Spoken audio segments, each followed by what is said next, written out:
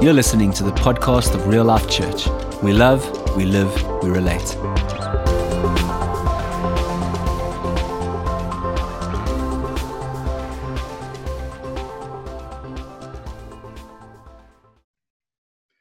It really is good to be with you again this glorious Sunday morning as we finish off the third part in the mini-series, Spiritual Fathering and Mothering. Just to recap, we can't move forward if we are orphans. And to move forward, we need to ensure that we are neither rebellious nor religious orphans, which is what I shared a bit about last week. Sharing and speaking from the story that Jesus tells us about what people often call the parable of the lost son. But really it is a parable about a father and two sons who were both orphans. One son was an orphan to rebellion when he ran away to squander his inheritance. And the other son who was an orphan to religion, where he didn't realize what he had and didn't live in the identity of being a son in his father's house. I'm encouraging us that we need to build environments in our homes, in our workplace, in our streets, where sons and daughters are named long before they come back to God. Because home may not equal gatherings, but home will always equal relationships. Home will always have fathers and mothers. And I want to remind us that in this context, I'm not just talking about the fathers and mothers in a home, but the spiritual mothers and fathers that we need to take care and to nurture and to bring our communities and our cities and our nations into the promises and purposes that God has for us as communities, as cities, as a nation. And never has this been more important than it is now. Now more than ever, we need to equip and to empower so that believers know that wherever they are, they create an atmosphere and an environment for people to come home long before people come to church. No longer can we lead with the mindset that God revolves around the church revolves around God. But there are generations who are asking the church, will you love me before you need me? Because a church, like it or not, often has an agenda. The church is often waiting for people to come home, people to come to a program more than to come to Jesus. And for some sons and daughters, the greatest encounters that they will have will not be in a church gathering. I'm so encouraged when I speak to people like Jeff and Ash, where their friendships and the environments they create around their social gatherings, around their brass and around their tables is one of kingdom and engaging with people without them even realizing. It's being able to call people by name without an agenda. The future of the church will not gather on stages, but will gather around tables. There's far too much confusion and polarization in the structured church today. And when I talk about the structured church, I include the charismatic church or the non-denominational like ourselves, where there is a polarization and confusion that overrides the relational foundation of kingdom. There are too many people who avoid church because they don't want to be guilty by association. And more I get that. I'd like, in a way, for more and more people not to want to be associated with a religious spirit above all else. I've been saying for years that the mandate of the church is to love God's people and not to change them. Yet too often as believers, we want to change them and hope that God will love them. I believe that in the season of COVID, Real Life Church has been redefined. And we are being recalibrated to become more of a people of kingdom than a people of church. That we love people in their mess, that we love people in their shame, that we love people and that we love them enough to earn the right to be able to call them out of their pits and into their promise, their purpose, and their destiny. For me, it is so heartbreaking to watch someone throw away their life. And my greatest passion has been to invest in people, to invest in leaders, to invest and see people come into the fullness of all that God has created them to be. And I do find it tremendously heartbreaking when I see people run away from the Father's house out of rebellion or hurt and become spiritual orphans. But my commitment is to pray for them and to encourage them and to remember that God calls them by name more than I have a need for them. Sons and daughters do not need spiritual fathers and mothers to shame them because of what they've done wrong. But we need spiritual fathers and mothers to love them and show them what they're doing right. To love them because of their identity.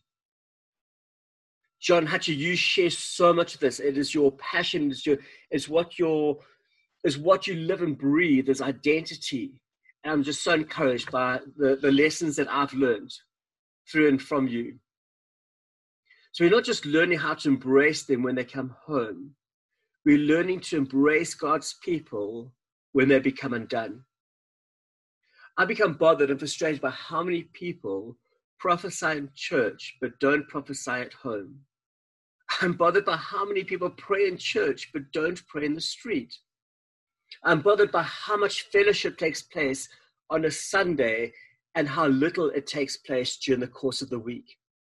And even in this crazy season of lockdown and COVID, how our relational interaction is diminished because we're not meeting in a building and around a stage, a pulpit, or a platform.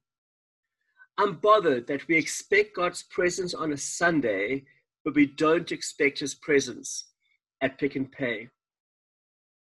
Many of you will know that I have developed the opportunity and the right to be able to go into our local supermarket and use their public address system and to be able to pray for the staff over the PA system at our local Pick and Pay. And on many an occasion during this past couple of weeks, I've encouraged the patrons and the customers in Pick and Pay to take a moment and applause and thank the staff that work there, our local front line. And during the past week, I had a teller called Pretty who was saying to me, Pastor Stuart, you don't realize how important that has been to us. Because when we go home and things are not going well, or even in the store where we are battling and frustrated because of the things surrounded with COVID, we hang on to things that you say over the public address system because we know that there are people who love us. We know there are people who support us. We know that there are people who bring the presence of God into Pick and Pay. But friends, let's not be weird about this. Let's not take some of our church rituals to work. Let's not take some of the weird things we do to the gym. Let's not take some of the weird church rituals to the table. You know, if you're in Pick and Pay, specifically if you're at the butchery section, the last thing you should do is pray for the blood of Jesus to be able to manifest over people. I hear too many people asking for revival in the church. But friends, I would rather see revival in the home. I would rather see a revival of mothers and fathers. It's taking the responsibility, it's taking the personal responsibility to own what and who God has entrusted to us. But it's not just a church thing, and it's not just a home thing. It's a cultural thing. It's a kingdom culture where God is raising up fathers and mothers in business. God is raising fathers and mothers in fashion. God wants fathers and mothers as both barristers and baristas. And there's my plug for Smith Coffee in Bethlehem. Fathers and mothers on the sports field. Because transformation will not come through programs. Transformation will come through presence. Transformation will not even come through power, but it will come through empowerment. Transformation will not come through strategies. Transformation will come through sons and daughters. Because there is a move of God that is happening. And it's not a move that is happening just in the church. There is a move of God that is happening of the church and through the church, creating an environment and a culture for both King and his kingdom. We need to be breathing the DNA of God into politics, into business, into schools, into the car park and the sports field. But too often we spend so much of our time breathing the DNA of God into a church, where the church should really have the DNA of God already. The dream of God's family. So the dream of God is family on earth as it is in heaven. Mothers and fathers who fight fearlessly for sons and daughters. Ali and I were chatting during the past week, and she was saying to the kids that she will be Mother Bear and fight tooth and nail for her children, regardless of anything, and nobody dare come against her children. And I got a bit nervous and asked her that I was included in that, and she thankfully agreed. But the reality is, are we fighting fearlessly, tooth and nail, for our spiritual sons and our spiritual daughters as well? God is calling spiritual fathers and mothers to fight fearlessly for this next generation. God's dream family always begins with the Father. It begins with an encounter with the Father. And we can talk so much more about this. But I want to focus on one of the strongest mandates of this house, of this community, of this family, real life church. Most of our prophetic words are not about pulpits or performance or paychecks. Most of our prophetic words are about fathers and mothers. Most of the prophetic words spoken over me have been about being a father to sons and to daughters. Most of the prophetic words spoken over me have been about restoring and demonstrating kingdom relationships. And for me, the greatest challenge in my life is this is where I've experienced my greatest hurts. My greatest betrayals, my greatest hurts haven't come through the unsaved or business or any of those things. It has come through the church by men and women who I thought were spiritual fathers or mothers or brothers or sisters. And I really do believe, because there's a mandate on my life in this community to bring authentic, true, honest relationships in every single facet of our lives. Our cornerstone is grace and identity through relationships. Relationship with Father God, relationship with one another, and relationship with ourselves. And even these three areas are challenging. We can spend a month of Sundays just going through this. But we have to have a relationship with Father God first and foremost. We have to have a relationship with others, but we have to have a good, godly relationship with ourselves. And that comes from understanding our identity through the grace of Jesus Christ himself. You cannot allow the failure of your past to determine the impact of your future. I think one of the greatest sins in inverted commas is a sin of comparison, where you compare your future to your past. You don't believe you can because of what you did. So you don't believe that God can because of what you did. You don't believe you can because of what your parents did. You don't believe you can because the current situation or circumstances around you don't line up to that. And you don't even believe that God can because of what you've done or the things around you. But friends, we cannot allow our past to determine what God can or cannot release over our lives. What God desires to release over your life will not be determined by your past. You are a new creation, and God can do whatever he wants. So don't tell God what he can or cannot do. It's important that we know who we are and whose we are. So when God encourages you to go and pray for someone so that they can be healed, then don't come up with the excuse, oh God, if only you knew me, I couldn't do that. When God encourages you to build stronger relationships, when there's a tug in your heart to go for a sozo, to find inner healing so that you can become all that you're called to be, Don't tell God that it's not worth it, that it's not possible, or that it cannot be done. When God gives you a dream to reach into your community, to start vegetable gardens underneath the bridges in downtown Johannesburg, there's people like Francois and Johanna Mark who believe that God can do these things. And so they step out in faith. And these are some of the things that have redefined us as a community over the past couple of weeks.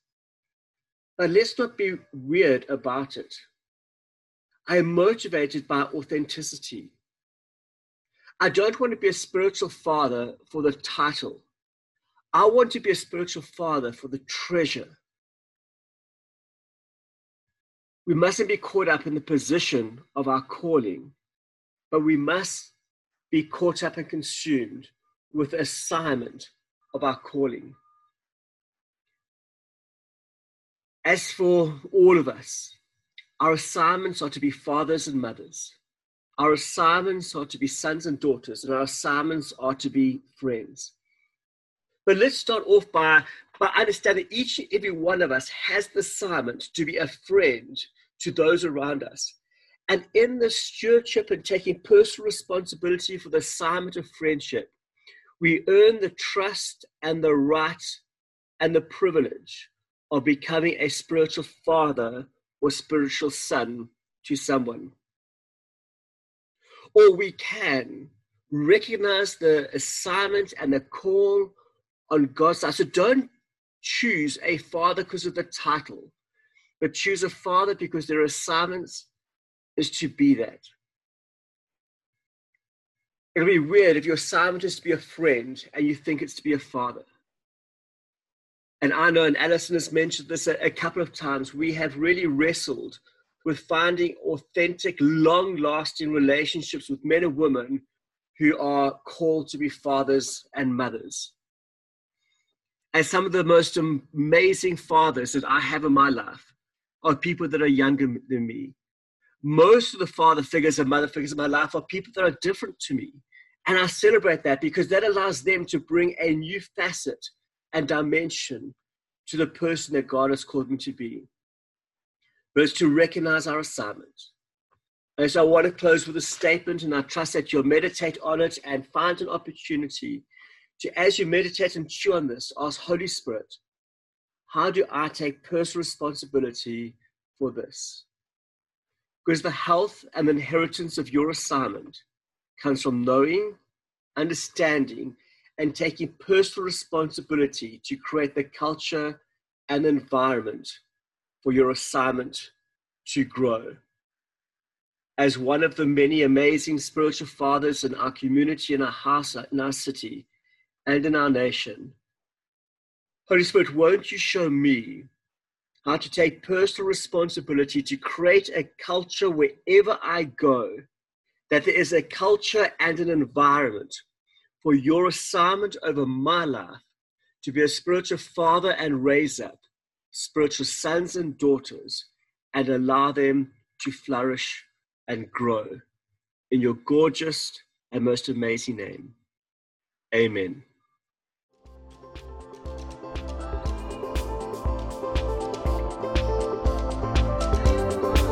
Thank you for listening.